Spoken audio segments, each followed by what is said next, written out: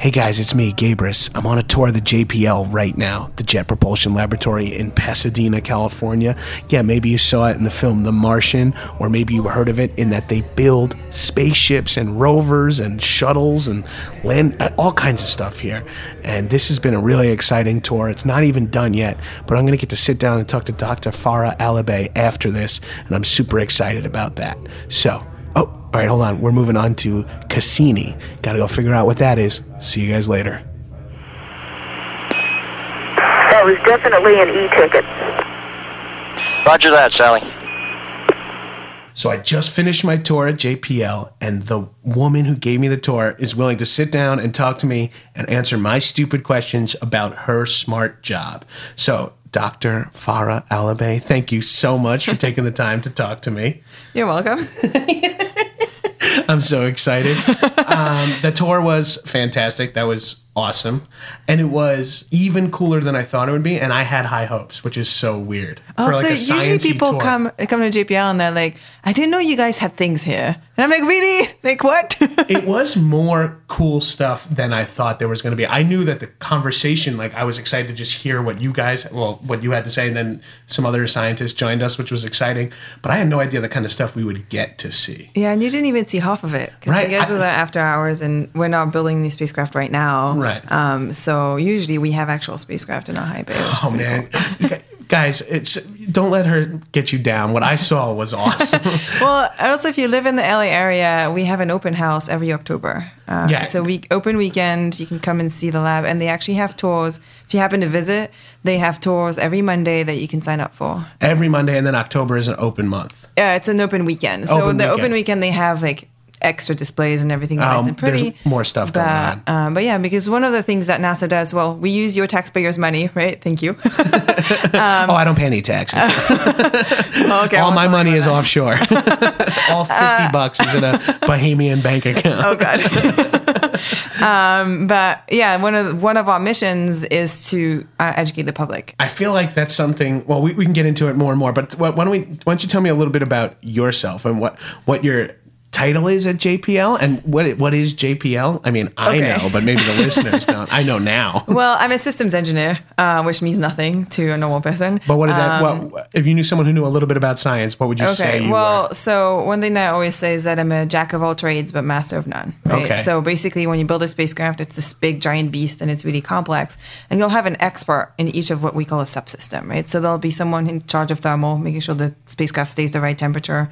There'll be a power person who will make sure you have enough energy, a structure person that build the structure around it, telecom person that does the radio. And my job basically is to get them to play nice with each other. They end up sharing resources, right? So when you launch a spacecraft, you have a maximum amount of mass that you can launch. Right, you can't. It has to be a certain weight. Yeah, it has to be a because certain your rocket size. can only take so much, right? And so it has to be a certain size, a certain volume. You end up being limited on energy every time. There's always, so different instruments will want different amounts of power.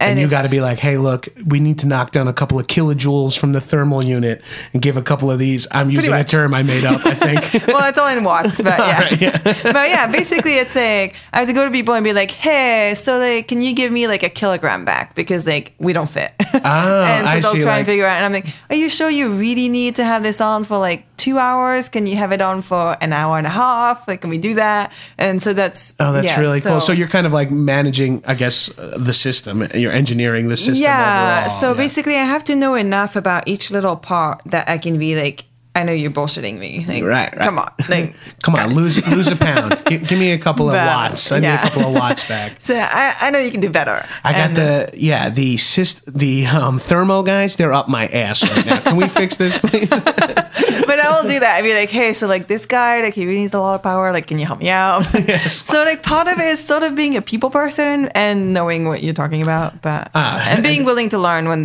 you don't know. Right. And that was another thing I was surprised by was you wouldn't think that system engineers or people who work at NASA or JPL are capable of giving tours. Like you assume what are you saying? A certain stereotype to a scientist who's like, no, you should be chained to your desk just typing numbers with like a long ashy cigarette hanging out of your mouth. And then between you and the other two scientists who joined us, everyone was so charming and extroverted and shared so much We're information. pretty normal. I mean, Yeah. you didn't see the strange ones. Right, the strange ones, they're the ones 'Cause they chained don't to come the- out. Yeah, they're like, let's put Farah out there. If we're going to have anyone talking to the public, let's make it Farah, not those like the guy with the tinfoil hat on. Oh, there is one guy that used to come to lab every day with a lab coat on.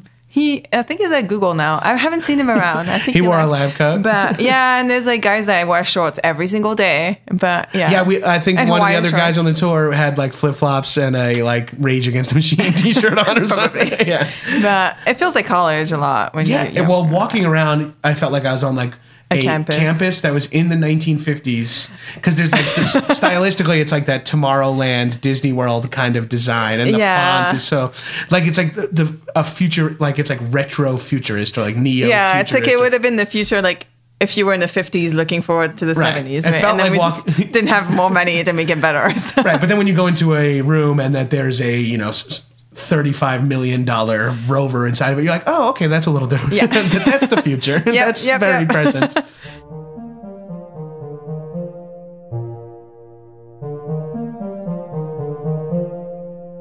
I was down at Johnson Space Center, which is in Houston, a few months ago for a meeting, and they took us around like all And the listeners cool might know the places. Houston Space Station from Yeah, Houston. we have a problem.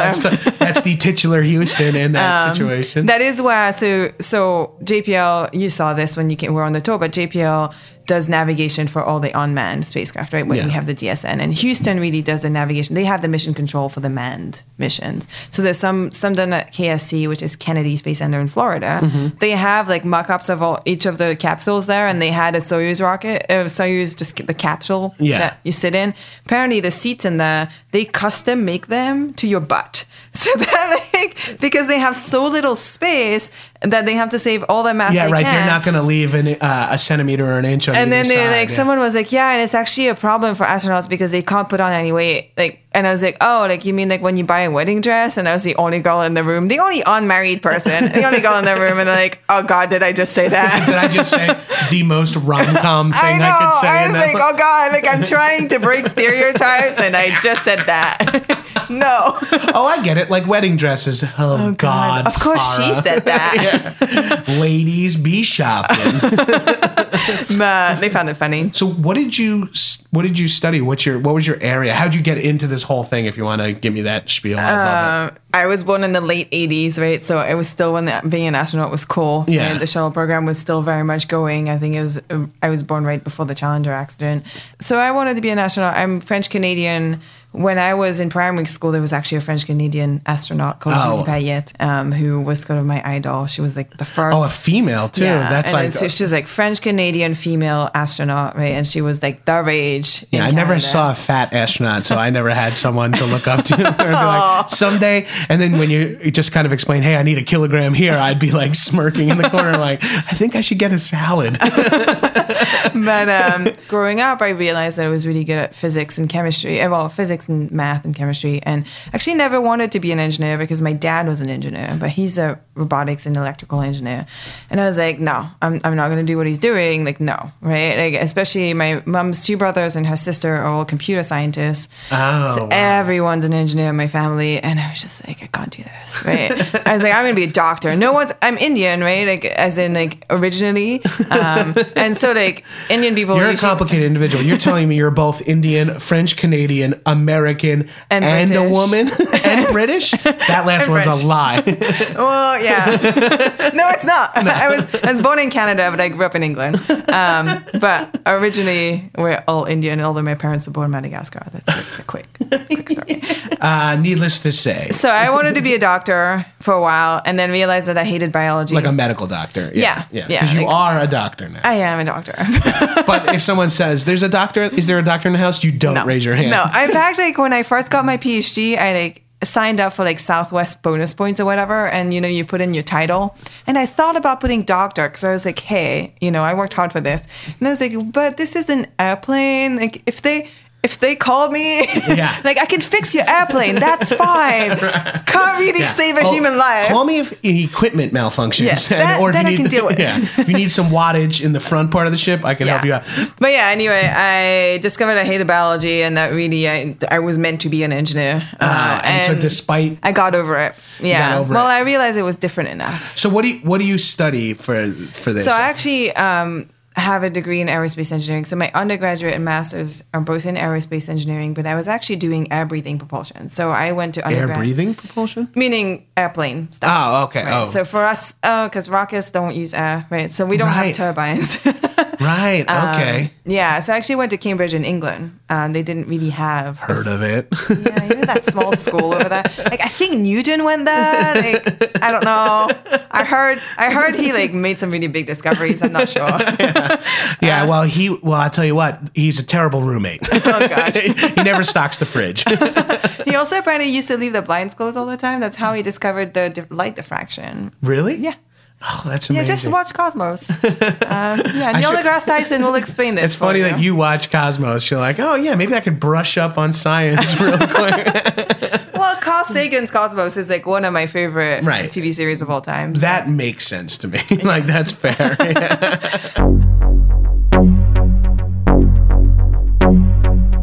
I hate to use The Martian as a reference because it's a piece of pop culture, but it is about. I can watch Matt Damon do anything, including And baked plus potatoes. JPL saves the day, so Right. just saying. Well, I was not familiar with the acronym JPL until that scene, and so for me, that movie just kind of opened up ideas, and then that moment when the Chinese are like, well, if we give them this information, we're revealing that we're ahead in some capacity, and then it's That's like, true, let's actually. make this a deal.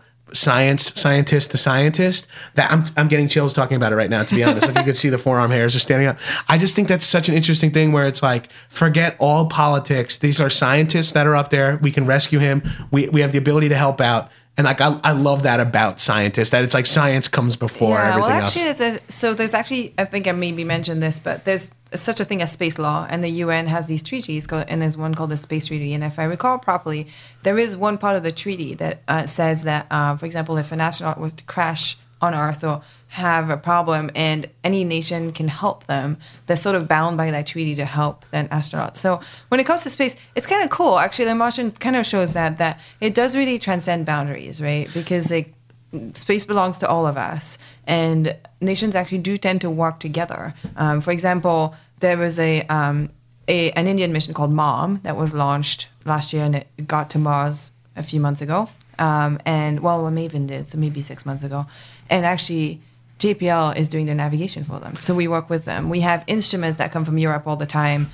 We work with the Italians on telecom systems, right? We told you about the Galileo. Right, because that's something that they have and that that technology that they can share, and scratch my back, scratch your back. It's all in the greater pursuit of knowledge and then so we'll say exploration. like, okay, we'll share some data with you if we can. And that's what it is. It's because at the end of the day, like if we find life on another planet, right, it's going to change humanity's. Right. Despite what like movies would have you believe that scientists, like a government agent, would be like, no, we must harness this for us. We can make money off of it. Like that's always the premise of a movie. It's like scientists make a discovery. It's like, well, we keep it under wraps. We can militarize this. Yeah. It's like Actually, one good thing to know about NASA is that we actually are bound by law to release science data. We have That's certain another amount part of The time. Martian. Right? Yeah, so we have a certain amount of time where we can keep the data, and it depends on the mission, and you negotiate it because, one of the things is if you're a scientist working on a mission, and often you'll work on one or two missions in your life, you want to be the one publishing the paper, right? Like Right. if you worked on the instrument, built the instrument, like helped with the mission,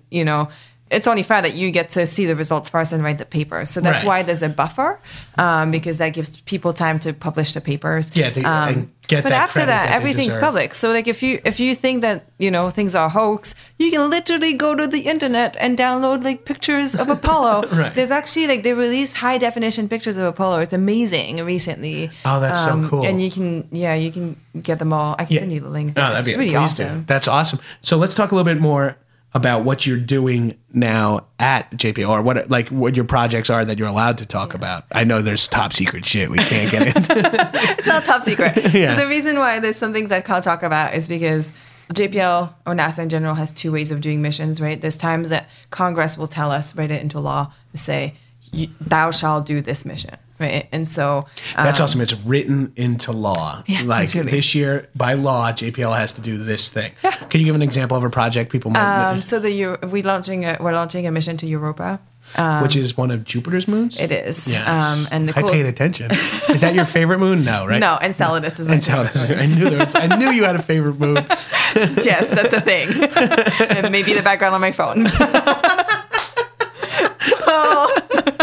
Yeah, so Europa is one of the moons of Jupiter, and it's a really great astrobiology target. And astrobiology is basically, if you decompose the word, right, it's basically finding life on the in other space. planet. Yeah. And why is it a good astrobiology? So because we believe that it has an ocean. There's actually a movie also based on Europa. What is it called? I believe it's called the Europa Report, to be Yes. honest, because I saw it on Yes. Netflix. They actually do really well up until the last 10 minutes. So if you just turn off the movie 15 minutes before the end, you're fine. Actually, there's a bunch of JPL engineers that helped with the movie. But the thing that's with really cool. Hollywood is I have friends who are writers and they do this.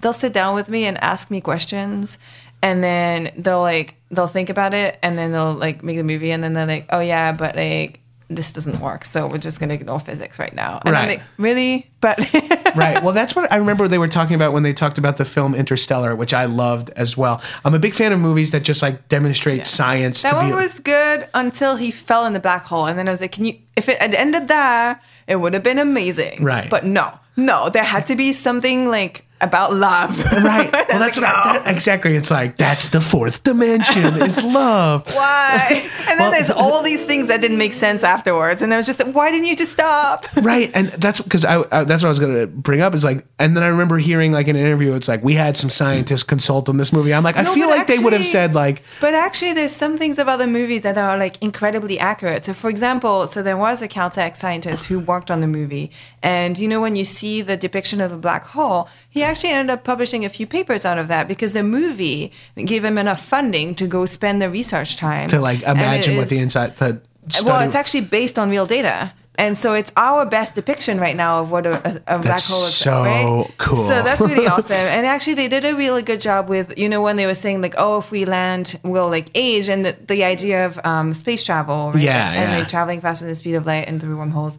And so, by the way, telecom through wormholes, I'm not sure that works. Yeah, you can't really. but the idea of really explaining how the aging process works, that's the I thought first that time was that so I've seen cool. it explained. Yeah. And for a layperson, even for me, I don't always get it, right? So it's really cool that they explain that really well. So they do. I love some that moment when they things. come back up and forgive me for just saying the actor as the black guy, but the black scientist who's on the ship and he's got gray hair and a gray beard. I was like, oh fuck, that been much waiting time. forever, yeah. And then he's a little weird now because he's clearly only been talking to a robot for that long. I'm like, that's wild. Yeah. So they did a good job of that. But, That's awesome. So you're currently. So I don't work on Europa, but Europa is one of the missions that got written into law, right? Yeah. And so obviously NASA and, we have headquarters, for example, they influence what kind of missions we'll do. But that one was basically Congress saying, you shall build this mission. And it's JPL and APL, which is the Applied Physics Laboratory over in Maryland. Oh, okay. So we work together on that one. So there's those types of missions. And then there's also what we call competed missions. So every couple of years, again, it'll be Congress or it'll come from NASA headquarters. They'll say, okay, hey guys, if we give you $400 million, what could you do? And then people pitch on it. Yeah. Sort of now this is a element of business I can wrap my head around because that's what's it called? RFP, request for product or request for pitches, where it's hey, here's our budget. We actually call them RFPs too. Yeah.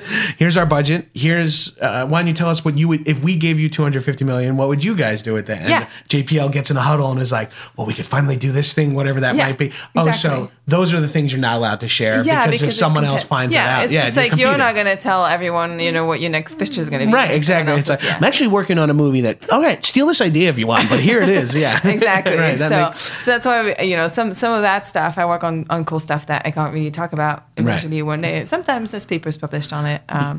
But one of the cool missions that I'm working on right now is called ARM, which is the Asteroid Redirect mission. Oh man, tell me you got a bunch of oil drillers that have no space experience that you need to get together. One of them's dating the daughter of the other guy. No, it's not that kind but of when I asteroid. introduce myself, sometimes I want to say like, yeah, I'm like pretty much female Bruce Willis, but I'm not. I wish I was.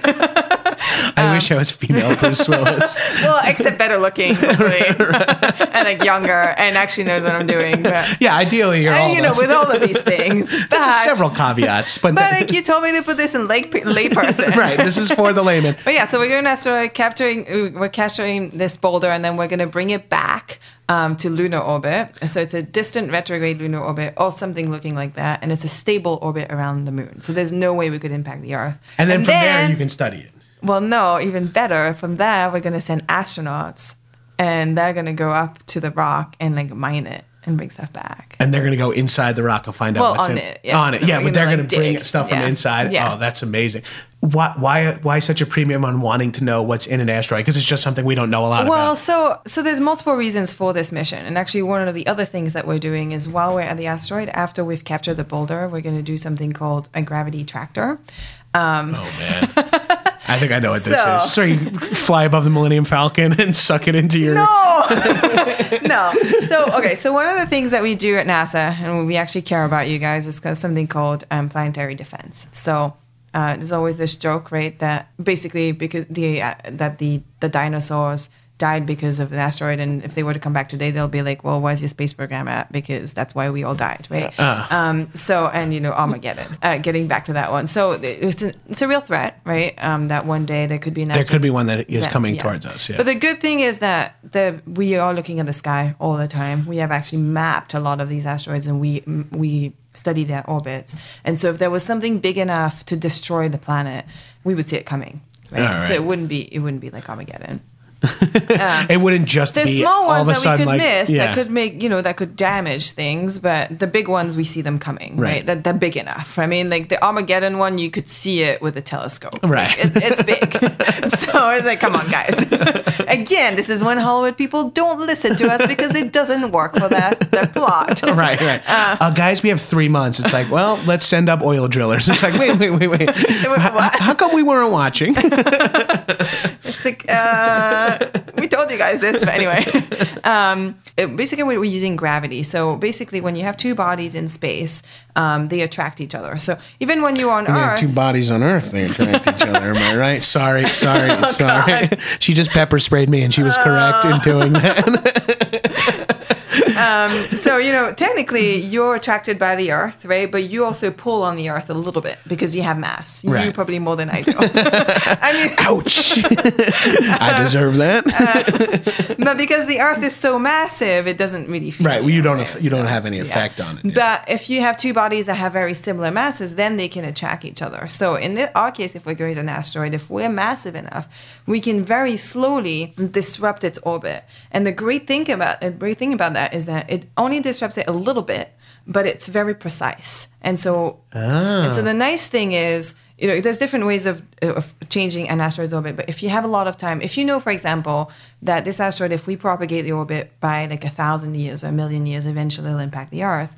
You can change its orbit by a tiny little bit. Yeah, like a 1/10 of a degree, and it will miss the Earth even less by than that. yeah, even less than Yeah. that. Right, 100. And we have the 1,000. ability to propagate these orbits, so that's something that we could do to save the Earth. Oh, right? wow. There's other ways of you could just bomb it, and Right. you could just push it with something really big, Right. and that will change its orbit. The problem with those things is that if you bomb it, the little leftover pieces are going to go all over the place, so you don't Right. know. And if you push it without measurement, it hits the moon or it hits or like you could push it and you don't know how hard you pushed it, and so it's Right. less in dire situation. That's what you would do, but if you have more time, you would do something like a gravity tractor. Oh, that's awesome.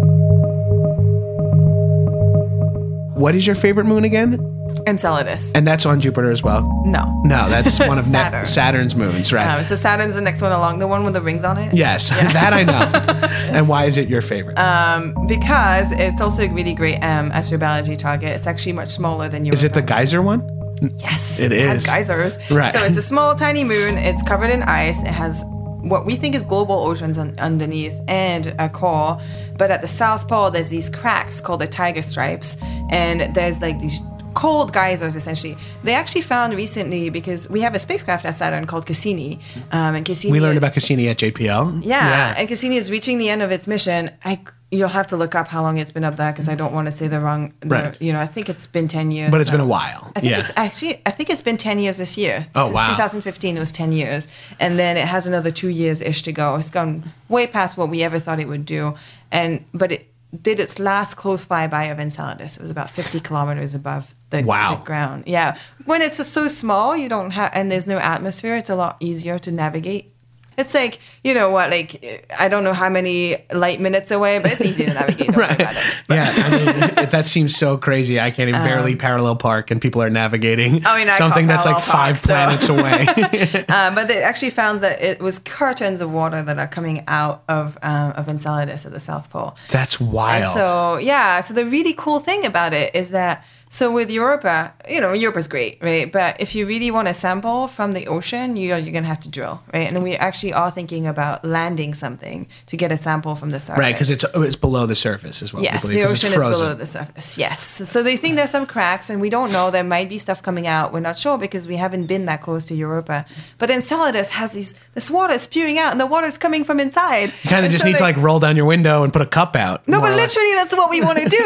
That is the best analogy for it. Literally what we want to do is fly a mass spectrometer, which, a better one than Cassini has, because Cassini didn't know what kind of biology we were going to be looking at. Right. And also went up in 2005. Yes, exactly. Yeah. So now that we sort of know what's up there, we want to know if there's complex organic molecules, which could be signs of life. Yes. Because we know it has energy and we know it has water. And so that's life that we understand. Right. And so we're like, oh, well, maybe there's organic molecules, right? So we want to fly a mass spectrometer and literally just catch some of it and look at it. And I mean, if there happens to be a fisheye, then we'll know there's life. But right. that would kind of be like the holy grail. But like these things blink. It's like, I'm still waiting for that one on Mars. But yeah, so that's what's really cool about Enceladus. That's so wild. Yeah. You said something there that made hairs on the back of my neck stand up, so I just want to go back to it for a second. I said signs of life, and you were like, yeah, you use something like life as we know it. Life, yeah, like well, water. actually, you were like, oh, water and organic compounds means life as we know it, meaning that there's possibilities of types of life that we can't wrap our heads around. And actually, well, not even just that. Well, there's that, like life that's completely different to what we understand. But there's actually, even if you just go to the Saturn system, there's another moon out there called Titan. Right? Mm-hmm. And I told you about the Huygens probe that landed on Titan. Yes. So Titan is a completely different beast. It's a much bigger moon. It has an atmosphere, but it's got methane. It's got lakes of methane. It rains methane. That's disgusting, right? Like, it's crazy, but it has. But things can live in methane. It has weather. Yeah. It has clouds. And I'm not a Titan expert because I really like Enceladus, and I'm an engineer, so I pick one. I was actually in a study this week, and we were doing stuff on Enceladus and stuff on Titan, and I was all gone pro for Enceladus, and then I had to turn around to the scientist and be like, hey, so what's up with Titan? Hey, what's Titan's deal? I was like, so can you tell me why it's cool? Maybe I'll care about it more. It's actually really cool. So yeah, they have these huge lakes. The lakes are the size of the Great Lakes. Jeez. Right? But methane lakes. So, we don't really have life on Earth. Well, we're actually finding on Earth, because of what we're doing on, what we're trying to discover on these other planets, we're actually finding analogs on Earth, and we're finding life in places where we didn't think life could exist. And actually, I read an article the other day where it's the opposite. They found an area on Earth where there was no life, right? You would, where you would think that there should be life. Yeah. Or you think no life. We found life in weird places on Earth, right? But this place was the opposite, where there was no life, and we don't know why. But there's characteristic about it that maybe will tell us why there may or may not be life when you go to other planets. Right. And maybe there's life not as we know it in this area. Yeah. Oh God, that's such a fun expression. I'm overusing it already. But yeah, so with Titan, it wouldn't be life, the same biology as we know, because it would be methane-based life. Right. But which is totally possible. Yeah. But it doesn't mean that there could be life, right? So they still have energy and they have an atmosphere. So it's actually another great astrobiology target. Oh, that's awesome. Now, I'm going to downshift a little away from science for a minute, because I'm always very intrigued, as well as people who are tops in their field and do these high-end professions. I'm always very curious if they do things for fun, or do you guys do anything at JPL? Is there anything that's like fun or recreational or extracurricular that everyone is part of? Or like, is there something like, you'd be surprised how many physicists love blank, you know? Oh, you'd be surprised at how much JPL people do outside of work. Actually, rocket scientists and of all my friends are the ones that are the craziest. They do so much. Like, I have friends who like will go skydiving. A lot of my friends surf. I'm a skier. Everyone I know, I have a friend who rides a unicycle up in the mountains. I mean, my boss biked from SF to LA like a few months ago. I have this other guy I worked with on one of my missions, like, did an Ironman. I would tell you, most people at JPL have something really cool about them. That's really interesting, and it's probably just because like it's a large enough sample set of people who are very accelerated in a certain field. Genetically, if you're of a level enough to handle being a rocket scientist at JPL, you probably also have aptitudes for other things. Like, I always feel like that. I feel like sometimes when you meet elite level athletes, they're also elite level something else. Because it's just to get where you are, to get that job you had at JPL, you need such an insane amount of focus and hard work and put in so much time to get your doctorate and all that, and passion and stuff. And it's like, if all of a sudden Farah decides like, I'm going to get into cooking lentils, like, I feel like you might approach it a different way than your average person wants to cook. Actually, I really like baking cupcakes. That's something that I do. And my friends are like, and I started one day, I was like, I'm going to learn to bake cupcakes and I'm going to be good at it. And my friends, like, I bake for them and they're like, Jesus, this looks professional. And I'm like, well, yeah, I did use a spectrometer to measure the amount of... and I'm like, no, like, I just learned about it and did it. And then like, yeah, when I try to make cupcakes, it looks like goop. You make cupcakes and it looks better than like what you get from the shop. Well, like, that's what they say. They also say that baking versus cooking is science versus art, because baking one little ingredients off, it doesn't work. Yeah. So, like, cooking a meal, you can kind of like, oops, threw too much pepper in. Well, I'll add a little. But baking is the science version of cooking, which I think is very interesting. Yeah, and I actually really like baking. I started baking in grad school. Actually, it was relaxation for me. Like, when I was doing my thesis, I went nuts. I don't know, everyone does in grad school. I'm sure. It was so stressful. What was your thesis on? See if I could wrap my head around it at all. So basically what I looked at, it was in space systems architecture. So basically it's very early on when we say we're doing a pitch on a mission, we have different options, right? So you tell me like, I have $500 million. What's the best way of me spending that money, right? So I developed tools to help in what we call trade space exploration.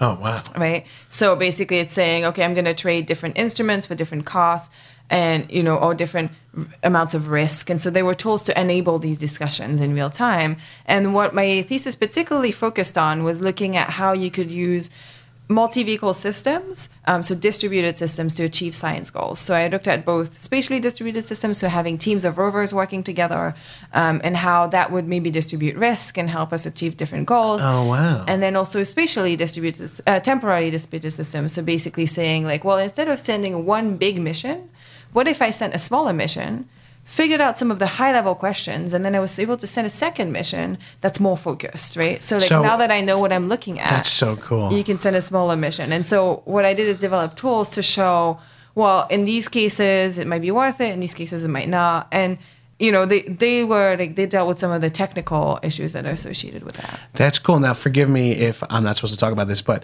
those little CubeSats that you were working on, that feels like an extension of that, right? Well, so I actually never realized that JPL, that like some of the stuff I was working on was like totally related to my thesis, and I just happened to work on them. And then I was like, oh, yeah, I did learn about, like, I did like write a lot of papers about how this is a good idea. So yeah, actually, I can talk about it. So I was working on it, and actually, the CubeSat that I was working on is a perfect example of that. Right. That's right. At least what I gathered from what you said was like, it's not doing everything. It's doing like a more smaller, focused kind of one thing, but doesn't cost a lot of as much money or take as much time. Exactly. Yeah. And it's spreading risk. So just to take one step back, a CubeSat is a very small spacecraft, right? So it has a form factor that is common between the spacecraft. That's how we save money in a way, because we can get a lot of the parts off the shelf. And so, for example, my spacecraft was 10 centimeters by 20 centimeters by 30 centimeters, basically a big cereal box. Yeah. And a lot of the parts that we had Or parts that were already being made Yeah, for... like basically we can go to the Home Depot equivalent of spacecraft and be like, hey, I want one of these. There is like a 6-month lead time, but they'll just... Right. That's something that they already have built before. Yeah, it's like if you order a water heater, same idea, and we're going to order a propulsion system. Right. But kind of that was the idea. It's a product line. And so what we were doing is there was a mission that was meant to launch to Mars in 2016, so in a few months, called InSight. It's currently on hold, and that was going to be a lander. And then my little CubeSats were going to fly above and do telecommunication relay. So in that case, you're splitting function, right? So instead of having the functionality of directly being able to talk to Earth from the lander, and this was a tech demo, so the lander was able to get data back to Earth, but we were going to show that, hey, you could fly this little thing that's kind of a relay, like, when you have a cell phone tower that relays your data. And it could listen to the smallest signal from the spacecraft, so it doesn't need as big of an antenna, and transmit it back to Earth, right? So it's actually totally related to my thesis. And if that were to be successful, there's a lot of other things you could. I think you were explaining with the CubeSats. You could be like, well, you could fly those again and it not be a tech demo at that point. Right, you can just slap a couple extra on a rocket that's already going because they're so small. And then also we've demonstrated a lot of technology, so now you're reducing risk. So for example, the radio that we're flying, it's a small radio. You can fly on something else or fly it as a backup. Right, radio, and then it might roll into this is how we do things now. Yeah. Do you guys? Random aside too, is there like a JPL trivia team that goes to bars and just absolutely crushes? My friends and I go to trivia. Well, they go every week. I try and go whenever I can. We were there last night. So you'd be surprised though, because you think like, we're rocket scientists. It's always pop culture. Well, so the thing is, we do surprisingly well. But there's also the NPR team. There's a Pasadena NPR team that plays the same place, and we hate them because also they always have an older dude, so he always knows the like pop culture from forever ago. God, I want to write a sketch right now that's like the obvious JPL table, the obvious NPR table, and then like 4 frat brothers who are like, guys, I think we should leave this trivia night. But it's true. Right? But you think like, okay, we're rocket scientists, so we know like a very small area. And actually yesterday there was a question about like Neptune and Apollo, and we were like, yes, and then we're like, oh shit, everyone else knows that too. No, you'd be surprised on our team. I know nothing. I'll show up because I show up like once a month when I have time, and I didn't grow up in America. And so if there's a question about French, I'll know that because that's my first language, and I'm like, if you have a question about France or Canada or maple syrup, or like that's about it, right? Like maple syrup guys. Or systems engineering on. Yeah, but that they know. Right. So we actually do surprisingly well. I think a lot of my friends, and they, their partners will come, and so we get a mix of people. But we do well. We come first or second. We came 5th yesterday. All right, now I'd be remiss. My wife would absolutely kill me if I didn't ask this question. Okay. Are we alone in the universe? I hope not. All right, so that's because that's my answer too. Is like I feel like it would be weirdly self-centered to assume we were, and like that would mean that like we were some like weird anomaly essentially. Right. Oh, right. That we're like an accident. When that like That has to be something. Now whether we'll find it in our lifetime, that's a whole nother story. Right? Yeah. So our best bet right now is looking for life in the solar system. That's why we want to go to in Europa. Our own solar system. Yeah. Yes. That's why we want to go to Europa and Enceladus, and we sort of know that there's no intelligent life, or at least intelligent as we know it. Maybe smarter than you and I, but different life. The problem with getting to these other planets is that they're so far away. Right. So we don't actually. It takes so much time and. Yeah. So the only way, in my opinion, that we're gonna find. I mean, you don't know what's gonna happen in terms of technology in the next 50 years, but in my opinion, the only way that we're gonna find intelligent life in our lifetime is if they come to us. It's a little scary. They have to be smarter than us. Right. That's kind of terrifying. But unless we make advancements we don't see coming. Yeah, and I mean, now we can travel faster. And who saw the internet coming, right? So you don't know what's going to happen. But and there is something like, I forget what the terminology is, but like computers are getting exponentially stronger and smaller like every year. Yeah. Like a computer from the year before is like the amount of bytes or whatever it's handle. Crazy. And the amount of data that we're storing on the internet, that's exponential too. Right. I mean, now it's mostly cat pictures, but but hey, those are important too. Sure. The kind of shit that we can come up with by investing in science, investing in space exploration, the more shit we learn about and the more we enrich our lives here. I'm getting on some arbitrary soapbox right now. It's kind of philosophical a little bit, right? Yeah. But that's the kind of the argument for investing in science and engineering in general is that You don't quite know what you're going to discover. Seriously, if we find life, and this is possible, right? We are going to Europa. We are going to continue exploring the solar system. We could find life in our lifetime. Now, how much is that going to tell you about us, right? Because that's really the reason why we're looking for life, is we want to understand how we came to be and how we evolve and how our planet came to be the way it is. Right. And so we can study here, which is good, but if we can find places where life has evolved elsewhere, that's going to teach us so much about how life comes to be. And isn't that right? And then what everyone asks themselves, like, where am I from? Yeah, where are we from? And not on just like a Indian, Madagascar, French Canadian, London, but blah, more blah. like, where are we as a idea, world, as a concept? Where are you? Like, and where do we come to be, right? And the question of, are we alone? Even if we find bacteria on another planet, we're no longer alone. Oh yeah, right. That's wild. Oh man, I'm getting so excited. I'm so giddy, and I'm going to do almost nothing to help except you can lobby a congressman. I will do that, and I guess hopefully maybe listeners of this, people who just listen to a podcast for shits and giggles, might get turned on, might get excited by science, because I always have been, and in just interviewing 3 different scientists in 3 different fields, I've like JPL specifically is that one that makes you feel. There's something very Americana about, very humanist about let's see what's out there together. I feel like, picture myself like holding my space helmet under my arm and like looking at the horizons go, someday I'll be out there, I feel very, I'm nostalgic for something that hasn't happened yet in some weird way. Yeah, but I think the years to come are actually going to be amazing because, a lot of people during the Apollo times, that's when a lot of people became passionate about space. And then honestly, we didn't really have a target for a while, right? Like when the Cold War ended, there wasn't a drive to go to space anymore. We did the space station and now it's there. Right. We still send astronauts all the time. People will ask me, oh, I thought we didn't have a space program anymore. I thought NASA was canceled. I'm like, no. Do you know the things we do? Yeah, like my wife said to me, oh, what do astronauts do if they're not I'm like, some are in space right now. Yeah. She's like, there's people in space right now. And it's actually people like, training to go to Mars. And I think that's really the next exciting thing is that we're really trying to get to Mars. That's our moon thing. That's our new lifetime. moon. Yeah. And we saw Pluto for the first time. Honestly, social media has done wonders for NASA because Instagram pictures of Pluto. Yeah, it's pretty. Right. Seriously. But that's selfies from Mars. That's really funny using such high science to get. That's like the perfect. But the layman. How you communicate, right? And so that's why social media is huge. There's a JPL Instagram, right? Now people know what's his name, Bobak. Everyone knows Mohawk guy. And if that makes 3 kids want to study more science because of that, then mission accomplished. Yeah, That's great. Yeah. We won't get into. And then they realize that they're normal people. Okay. Right. Exactly. It's like they're not all just old white balding dudes in lab coats. Like most of us look pretty normal. Yeah, most. I do have green hair, but yeah.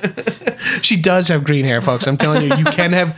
Don't listen to your parents. You can have green hair and be a doctor and tattoos and be a rocket scientist. That's all. Holy crap! You're the full package. That's so awesome. Thank you so much for taking the time to talk to me. This was so cool. Oh, sorry for the delay, folks. I was just putting my mind back together. Holy shit, it got blown the F out of my ears. I can't stop thinking about. Did you hear what we were talking about? It's statistically impossible for there not to be life on planets. I mean, people play the lotto because it's a 1 in a billion chance. It's a better chance that there's life on other planets. Sick. Star Trek, Star Wars, it could all be real. Oh, please let there be Tatooine. Oh, I would love to run a moisture vaporizer farm. Wow, sorry. All right, back to business. Look, in these last 2 episodes, I've learned a lot about myself, whether it's my place in my relationship or my place in the universe. Now, all that's left to figure out is the most important factor in the world: money. And now, in this next episode, I'm going to be talking to a neuroeconomist. Yeah, I've never heard of it either, but that's what excites me. He's going to explain to me why I've been terrible with money. The answer will not surprise you at all. Thanks again to my producer, Eric Martin. The Layman is a Hal original and a production of Midroll Media.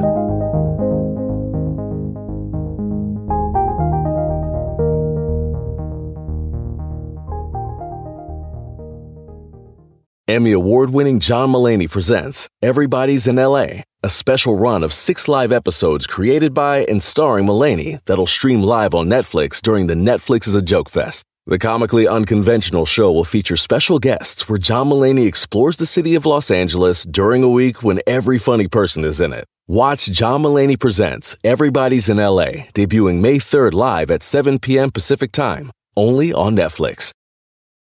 Start clean with Clorox, because Clorox delivers a powerful clean every time. Because messes happen. Because... Hey, listen. Remember how you told me to toss those takeout containers before we left for vacation? And you were like, I'm serious. If that leaks over the counter, it'll be a slimy abomination by the time I get back. And I was like, yeah, of course. Don't worry about it. I won't forget. Well... Ooh, yeah, that happens. So start clean with Clorox. Use Clorox products as directed. Rinse after use if in contact with food surface.